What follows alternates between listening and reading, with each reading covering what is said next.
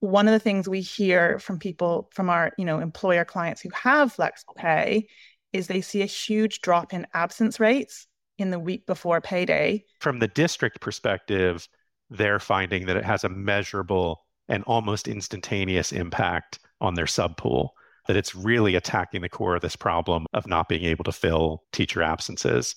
Recently on this podcast, we've been speaking a fair bit about the teacher shortage. Today, we're touching on just one part of that, substitute teachers. Schools all around the country have struggled to find enough substitute teachers, and that's a trend that many say has gotten worse in the last few years. Today, we're looking at one way that some school districts are looking to buck that trend. From Frontline Education, this is Field Trip.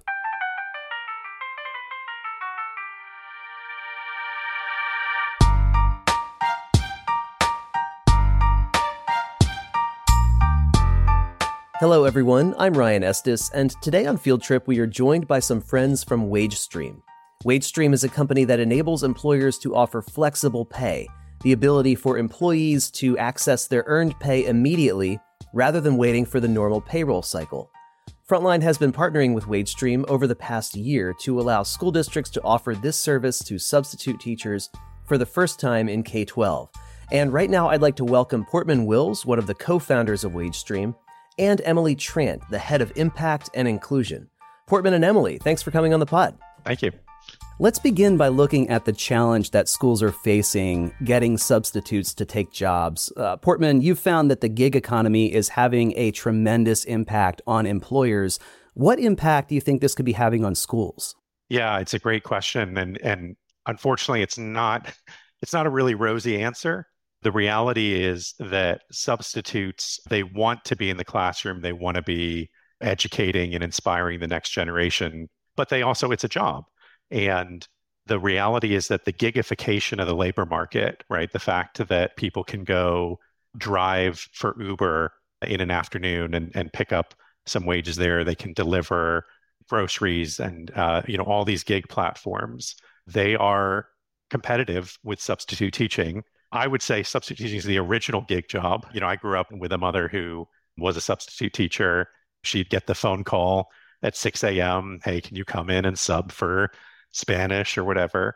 And, it was very gig based.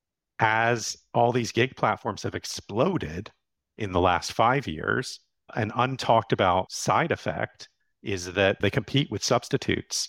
And so I think a lot of districts are struggling to fill those subs now, and the alternatives that those teachers have to do a gig job is part of the reason it's so hard to fill. Let's look at this issue from an employee perspective. What situations might substitute teachers and other workers with unsteady incomes find themselves in? One of the great things about these gig platforms from the employee's perspective is that very often you take a gig job and you get paid right away. And so it's no secret that the cost of living is rising, interest rates are biting everybody.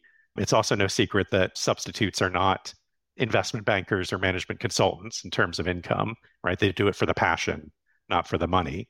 All of this conspires to, if you do a gig job, you can do the job and then you can get paid right away.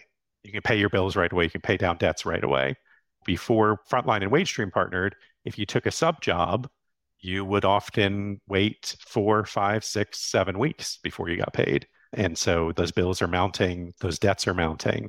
And so that's why this alternative of going and picking up a shift that's going to pay immediately is so compelling versus heading into the classroom. Even though, and I can't stress this enough, everybody that we talk to, that's what they want to do. They want to be in the classroom, but the realities of life and costs are forcing them elsewhere. I know that lower income workers often lack access to financial services, to credit, things like that.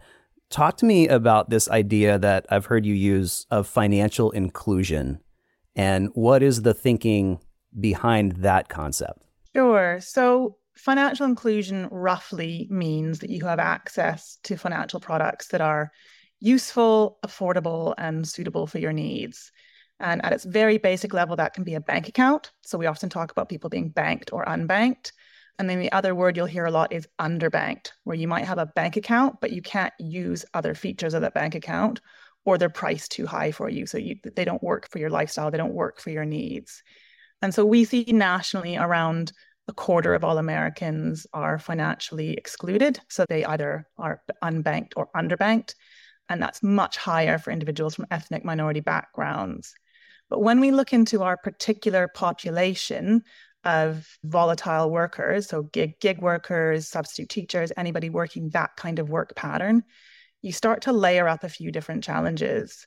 So one is that the income fluctuations in of themselves mean that you need access to credit products to smooth out payments. So if you're earning different amounts on different paychecks, overall, you might be earning enough, but there's a timing point where you sometimes don't have the money you need to make the payments that you have to make to live your life. And then that gets exacerbated by an access to credit point where we see in this group that variable income is actually a predictor of being financially excluded. I think the number's around 72% of Americans have access to a credit card, but in our base, that sits closer to 40%. So you've got people who don't have access to those products that you and I take for granted to pay for things and settle up on payday, and exacerbated by the fact that their work pattern means they actually need them more than you or I need them because their income is lumpy and they need an income smoothing tool. So that's something that's really important, and it's a really key part of the offering around flexible pay, which is that ability just to smooth payments and pull income from different pay periods to get it when you need it. I know that WageStream recently became the first U.S. licensed provider of flexible pay. Congratulations, by the way. I know that you are about to release a new report called Unlocking the Pay Cycle. In your research for that, what kinds of things did you find? So that piece of research on unlocking the pay cycle was exploring what happens when you give people a flexible pay cycle. So what is the impact on their lives, their financial well-being, their spending, their overall behaviors? Because there's a lot of assumption that when you give people access to their money, they'll behave in a way that's counterproductive. So there's a lot of assumption that people will make poor choices if you unlock the pay cycle. And actually what we found is the opposite is true, that people are doing things that maybe you and I take for granted, like just paying their bills on time, turning on auto pay for bills because they're confident that the money is going to be there. They can move it from their earned shifts as soon as they need it to pay a bill, or using that money to pay for essentials like buying their groceries. We also saw this huge theme around financial inclusion, where in the US, about 1 in 4 people are unbanked or underbanked, so kind of lack access to useful products. What's maybe less apparent is that you're 5 times as likely to be unbanked or underbanked if you're from a sort of Black or Hispanic background. So it's a really important problem here. And we saw that for a substantial portion of people, this became the only product they were using. So they didn't use any other financial products. And for the first time in their working or financial lives, they had choice as to how to manage their money and make payments. People talk about spending less money because they're more aware of that connection between work and pay, having that visibility and that choice. And they talk about not paying late payment fees, not paying overdraft costs, saving money on bill payment methods, buying things when they're on sale, all these things that kind of really add up to a material saving. And one of the surprise findings is that the significant majority of people who use flexible pay, so over 70%, have savings. So there's this idea that it's for this entirely distressed base of people who can't manage their money, whereas the reality just doesn't connect with that assumption. You've been in this world for about 5 years now, and I'm sure you've talked with a lot of people who have used your service, who have used flexible pay. Are there specific stories that come to mind that really made you go, either in school districts or in other industries that you could share? Yeah, well, the thing that I think is most relevant to schools is how there has been an explosion in flexible pay in non-education jobs, in fast food restaurants, I'm struggling to not name any businesses because I know this is going to go out on the air, but a hamburger place or a Bullseye where you might go shopping. There's a lot of businesses out there that now offer flexible pay by default to all their staff, to tens of millions of people in the US. That's a new innovation, right? That was not the case 5 years ago. And so it makes it even harder for the education sector to attract the best talent because their alternatives are not just gig work that pays instantly, but really everything out there is paying flexibly and in real time And so what we're most excited about is leveling the playing field and making it so that that math of, oh, I could do this job or that job. This one's going to pay me tomorrow. This one's going to pay me next month. Just take that out of the equation and just say, what would I rather do with my time?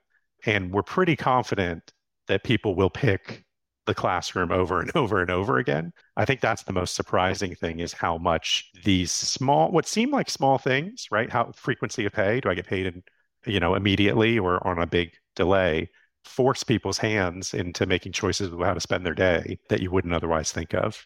One of the things that surprised me the most is how often people say that they use flexible pay to get to work. And in this new research, 10% of people, the first time they ever used flexible pay, the reason was putting gas in their car, right? That was huge in terms of, I had to get to work, I had to get somewhere.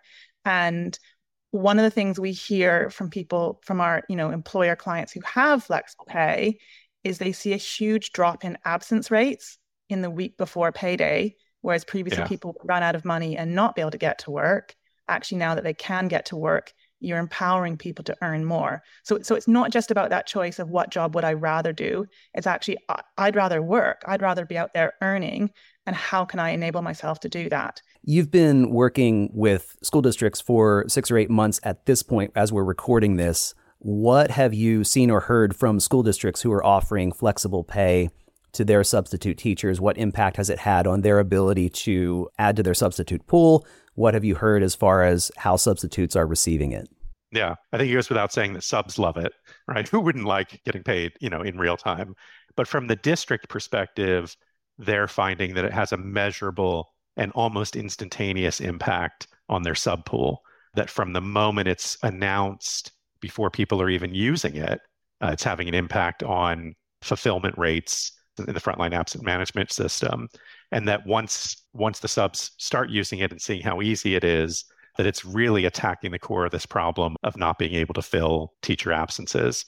And the most interesting thing is that the number one piece of feedback we've gotten, and it's early, it's only, like you said, been 6 to 8 months, is, okay, why is this only available to subs? Why can't the rest of my staff in the district get this? Why doesn't this exist for the head office as well? Because it seems, and what's so interesting about that is, this is a journey that certainly, Emily and I went on, that everybody who encounters flexible pay goes on, is you first think of it as, wow, there's a real benefit to people who need this. And then you start to flip and say, wait a second, why do any of us wait so long after we've done the hard work, put in the hard hours to get paid? And so you sort of have this mindset shift where you realize, wait, the whole cycle is weird. The status quo is very bizarre. Ancient Romans were paid in a bag of salt at the end of each day. Where did we get to this every other Friday situation, or not to mention monthly in some districts?